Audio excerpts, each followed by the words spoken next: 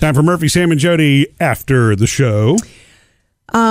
Realizing with our new foster dog, Murphy, that you really have, not that I didn't know this after all these years of doing this on and off. Yeah, just so you know, it's got to be the 40th dog you've fostered, Jody, at our house. So sure. We're either 39 or 40. We're somewhere. It's up in the high 30s. Okay, so this might be number 40. It doesn't matter. I should have been counting. I should have been keeping better records. You should have taken a picture of every dog and put it in an album. Well, yeah.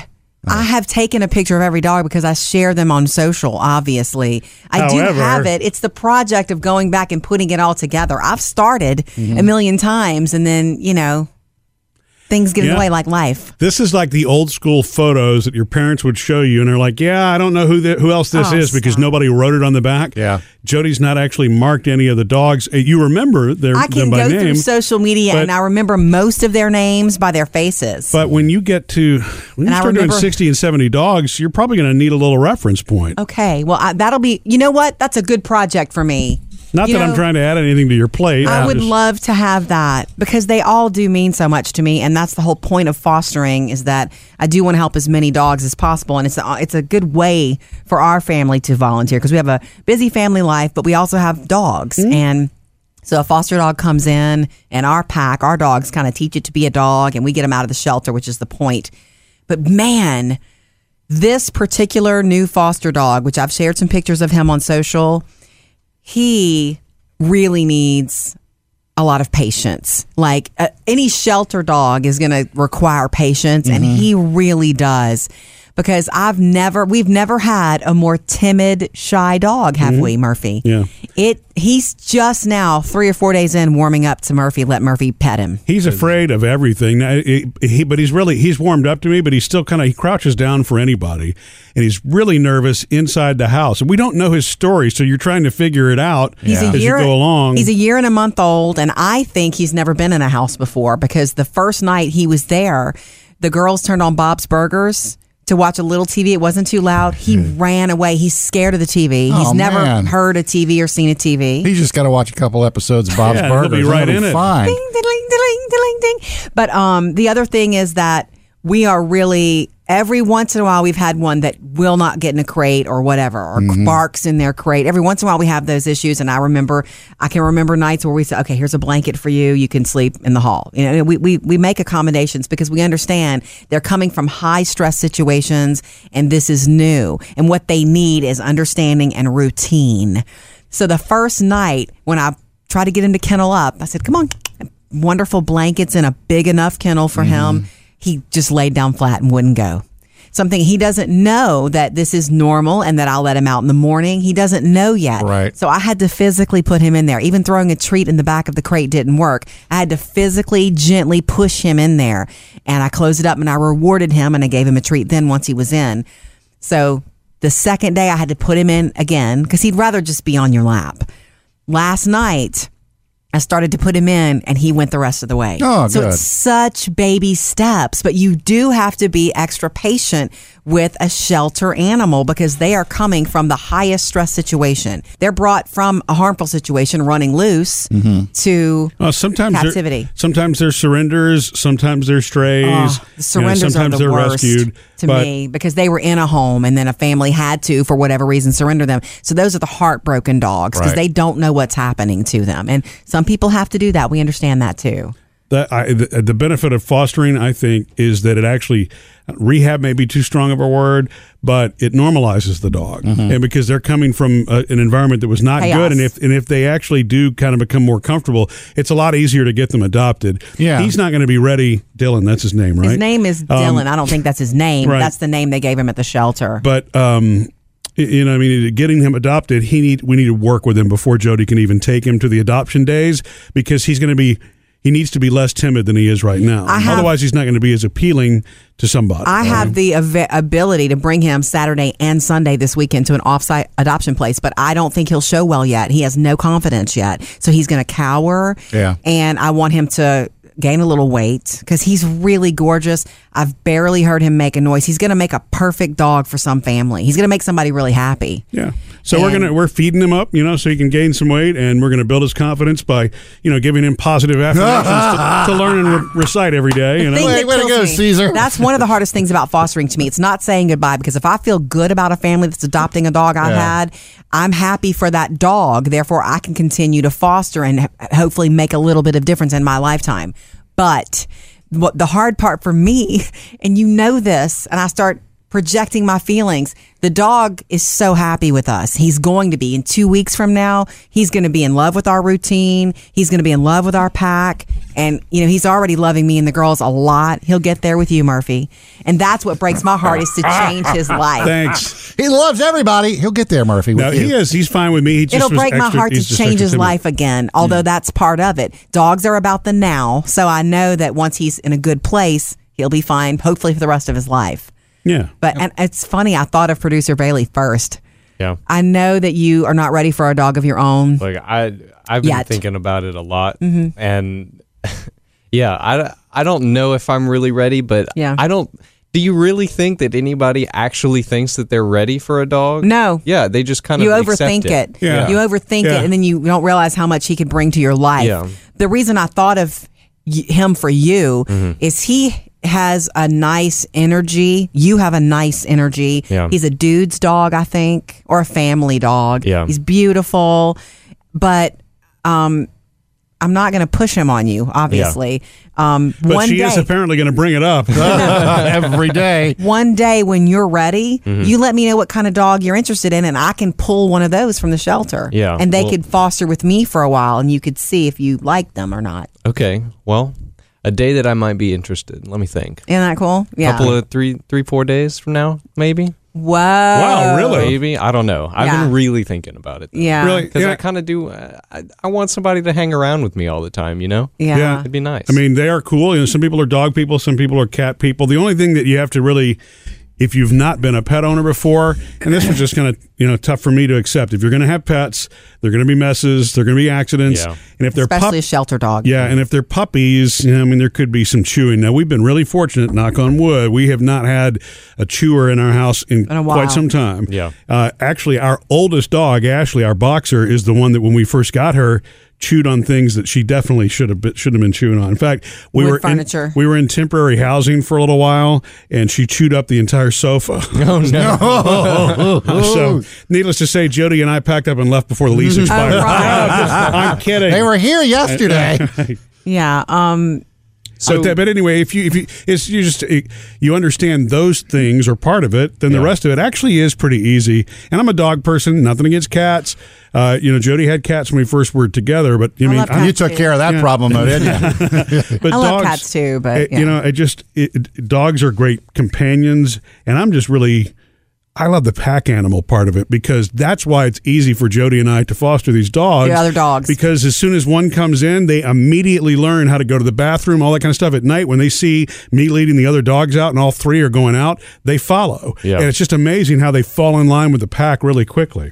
They say that if you have a dog that's so inward and shut down, nothing will bring them out more than another dog. Mm-hmm. And then when you leave and you have to go for the day to work, they do have each other. Well, yeah, and that's so they can talk about you while that's how that works. Chad, do you have cats, not dogs, right? I am a cat person. I miss cats. Nothing against dogs. I actually get along with dogs really well, but I'm a very low maintenance, low commitment type of pet owner. And that's a cat. Exactly. That's a cat, and I don't even want two cats. Like, I am settled with my one cat. Like, I take care of it fine. Like, Yeah. I've met my commitment. I don't want to overextend on pets. Right. So I'm very happy with my cat. I'm glad that we took the time to talk about your new foster, because we did have a lot of people online who were interested in what he was like personality-wise. Yeah. I was curious. We were talking about the pack. What's he been like interacting with the rest of the dogs? He is absolutely submissive, and I that's figured so. And look, sometimes there have been situations where we brought a dog in and it didn't work out, and that's another heartbreak of it, that I had to bring him back. I say that because if you fighting with our alpha champ is not going to fly, things like that, which has not happened a lot. Yeah, it doesn't. Because we pick based on energy. We pick one that seems submissive and that would seem to follow. And I even wondered if we should be getting a male dog this time, just because they're going to establish, and it's fine. Typically, almost all dogs, unless they've got serious issues, are going to get along. But the males do, for whatever reason, even once they've been fixed, as all these dogs have been, they mark territory, which drives me a little crazy. When you bring a new one in, there's a lot of marking. But that's just like human males, Are you kidding me? We had that conversation last night. Don't step over there, Sam. Especially in the world of management. When management males get together, it's like a bunch of dogs in a yard. Yeah. Oh my gosh. But this one, I had hoped to make this one a quick one. In other words, because he's, get him a home in a week or two before he gets too comfortable with us. But I feel like he's going to need more work. I want him to stop jumping at every little sound so that when he goes into someone's house and they adopt him, he's not so scared of everything. And he's so full of love, though. He's just so full of love. They all are. Well, we haven't fostered in a long time, and I'd forgotten. So happy to be back. I'd forgotten how different each dog really is. I mean, you don't think about a dog's personality being significantly different from another, but they all have their own quirks. They have a lot of similarities, but they have a lot of differences. And so this is the first one that we've had that was this timid. In fact, I was a little bit nervous about him being so timid that if you approached him, he would be defensive and snap. And that's not the kind of dog he is. No. He's timid and he backs away, but he doesn't feel the need to protect or defend. My friend came over. That can happen, especially with much smaller dogs. He's not a small dog. My friend Jody came over the other night, and and she's a really tall girl, and when she walked out to the area where he was, he cowered down and he peed. That's called submissive wetting. Sometimes Sam, you've done that on occasion, haven't you? I've been involved in a few submissive weddings. Oh wait, you said wedding. I'm sorry. Anyway, we're going to keep working with him, Bailey. And if you want to meet him, of course you can do that. Yeah. But there will be more. I mean, the day I went, there were 100-something dogs in the shelter. Yeah. 60 of them were available for foster and adoption, meaning temperament tested and all of that. I think my only question now would be, how long about does it take for you to feel they're okay to leave your possession? As fosters, you mean? Yeah. I'd like him to be crate trained. Mm-hmm. In other words, me say kennel up and he gets in. Yeah. That's a favor to the family if we can work that. And is that like a month long, or does that happen in Depends weeks? on the dog. Yeah, we had one that only lasted 2 weeks with us, and he was house trained and everything, but he went quickly. Remember, our fastest dog was 2 weeks. My fast dog was 2 days. Fastest was it 2 days? I thought it was 2 weeks. Freckled Pitty, and my friend adopted her, and she's got it made. That was the fastest. I think the first thing that we wait for, the crate training is awesome if we can pull that off, but getting their weight back, because when they look kind of not emaciated, but even if their rib cage is showing a little bit, obviously they don't look healthy, even though they are. They've been neglected for a while. Yeah. And once we get that part done, and it's funny, once they get back in their eating routine and a routine in general, all the other things typically fall into place, confidence and everything else. They need routine and love and confidence, meaning if they can depend on their routine, they're going to be a confident companion. Yeah. That's what we find. And that really is and I think a lot of people still make these mistakes. And look, I made these mistakes long before Cesar Millan, or really our own, dog mentor who passed away. His name was Dick Russell. Dick Russell, right. He taught us a lot. That you actually are the pack leader as the human. And, it's absolutely perfect, to give them love and affection and so forth, but you can't humanize the dog, because if you do humanize the dog, then you start to lose, I don't want to say control, but you lose the leadership ability, because the dog will then start to bond with you as though he's your equal, and you don't want that, because if you want them to be trained, Cesar Millan calls that calm, assertive energy, and they need and they crave that leadership anyway. That's why they're pack animals. There's always one alpha in the pack, because they need a leader, but it's they really look important. For a leader. We don't think of ourselves as humans as part of that pack, but that to me has made all the difference in the world. when we introduce a new foster to the rest of the pack, first thing I do is I go into the backyard, and the new foster's there with me, he or she, and then you show them how to mark their territory. That's right, exactly. Right over here. Check this out. Watch Daddy. Then we let one dog at a time, and it's always Champ first. He's our alpha. And my feeling is Sam always finds the new eats. He's the food dude. I pushed a button. I'm sorry. I started scrambling for something. Not really Next sure. Tuesday is Bacon Day at McDonald's. Sorry, Sam. I didn't mean to throw you off like that. my thought is Champ, our alpha. We know he's our alpha. He goes first because if he accepts the new dog, the others will. Yeah. And the reason I stay and walk around there with them is really, it's twofold. It's to kind of be the mediator, but it's also, and by the way, most dogs do fall in line without a problem. Most, you will know immediately if they're going to get along Everything or not. is body language with them. Yeah, exactly. And so when I walk around and they see our dogs following my lead, it also makes it easier for them to integrate with the pack, and it makes it easier at night, for example, when it's time to go to the bathroom all at the same time. Yeah, this is what happens at night when it's bedtime at our house. Well, after all the please go to bed, kids. After all that, when Murphy takes all the dogs out, it's like potty time. Excellent. He does that sometimes, Wayne and Garth? Yeah. Right. And they know what that means. They get up, they come to the back door, he walks out with them. And when you're like out of town, I have to do it. Thank goodness you do the clappy thing because they're like, this is different. It's her, but. And so. I guess we'll go outside. Yeah, are you going to go? Because I don't feel like and it. they go pee, and then good. And then they come in, and the ones that kennel up at night know it, and they get in their kennels. They just, they're so more about routine.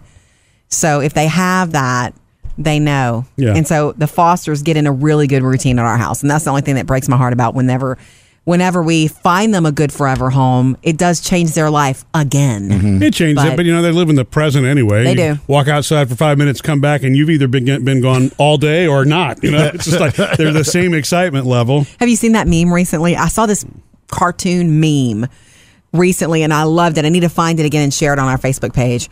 It's like why dogs are happier.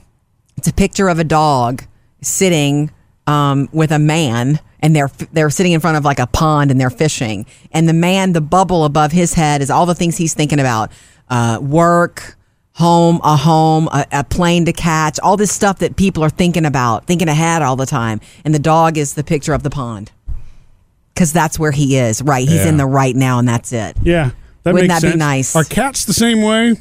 I'm just curious. I mean, we know the big difference is between dogs and cats is the cats are the ones in charge in that relationship, right? The only thing that I know that's similar is that there is a similar socialization whenever you bring in a new cat to a territory. Okay. Like, You're I don't right. know that there's I think that cats have alphas potentially, but you want to introduce them slowly over time. Sure. And in fact, you don't even do face-to-face right away. You Let them actually smell each other. Yeah, you introduce them to their scents. Yeah. And then you wait. And then after maybe a day or two of them introduced to the scent, then they actually meet. So you don't do You're face their to minions. face. You do face to butt. I don't know if cats do that. I've not seen that as much. Mine Do they? do. Yeah. Okay. So, that sounds like the old dating game where, you get to learn about the person first before you get to see them. That's so funny. Moral to the story here is that, if you ever adopt an animal from a shelter situation and you decide to rescue, you do have to be really, really patient. They're coming from chaos to them. Mm-hmm. Missed any part of the show? Get it all at murphysamandjody.com.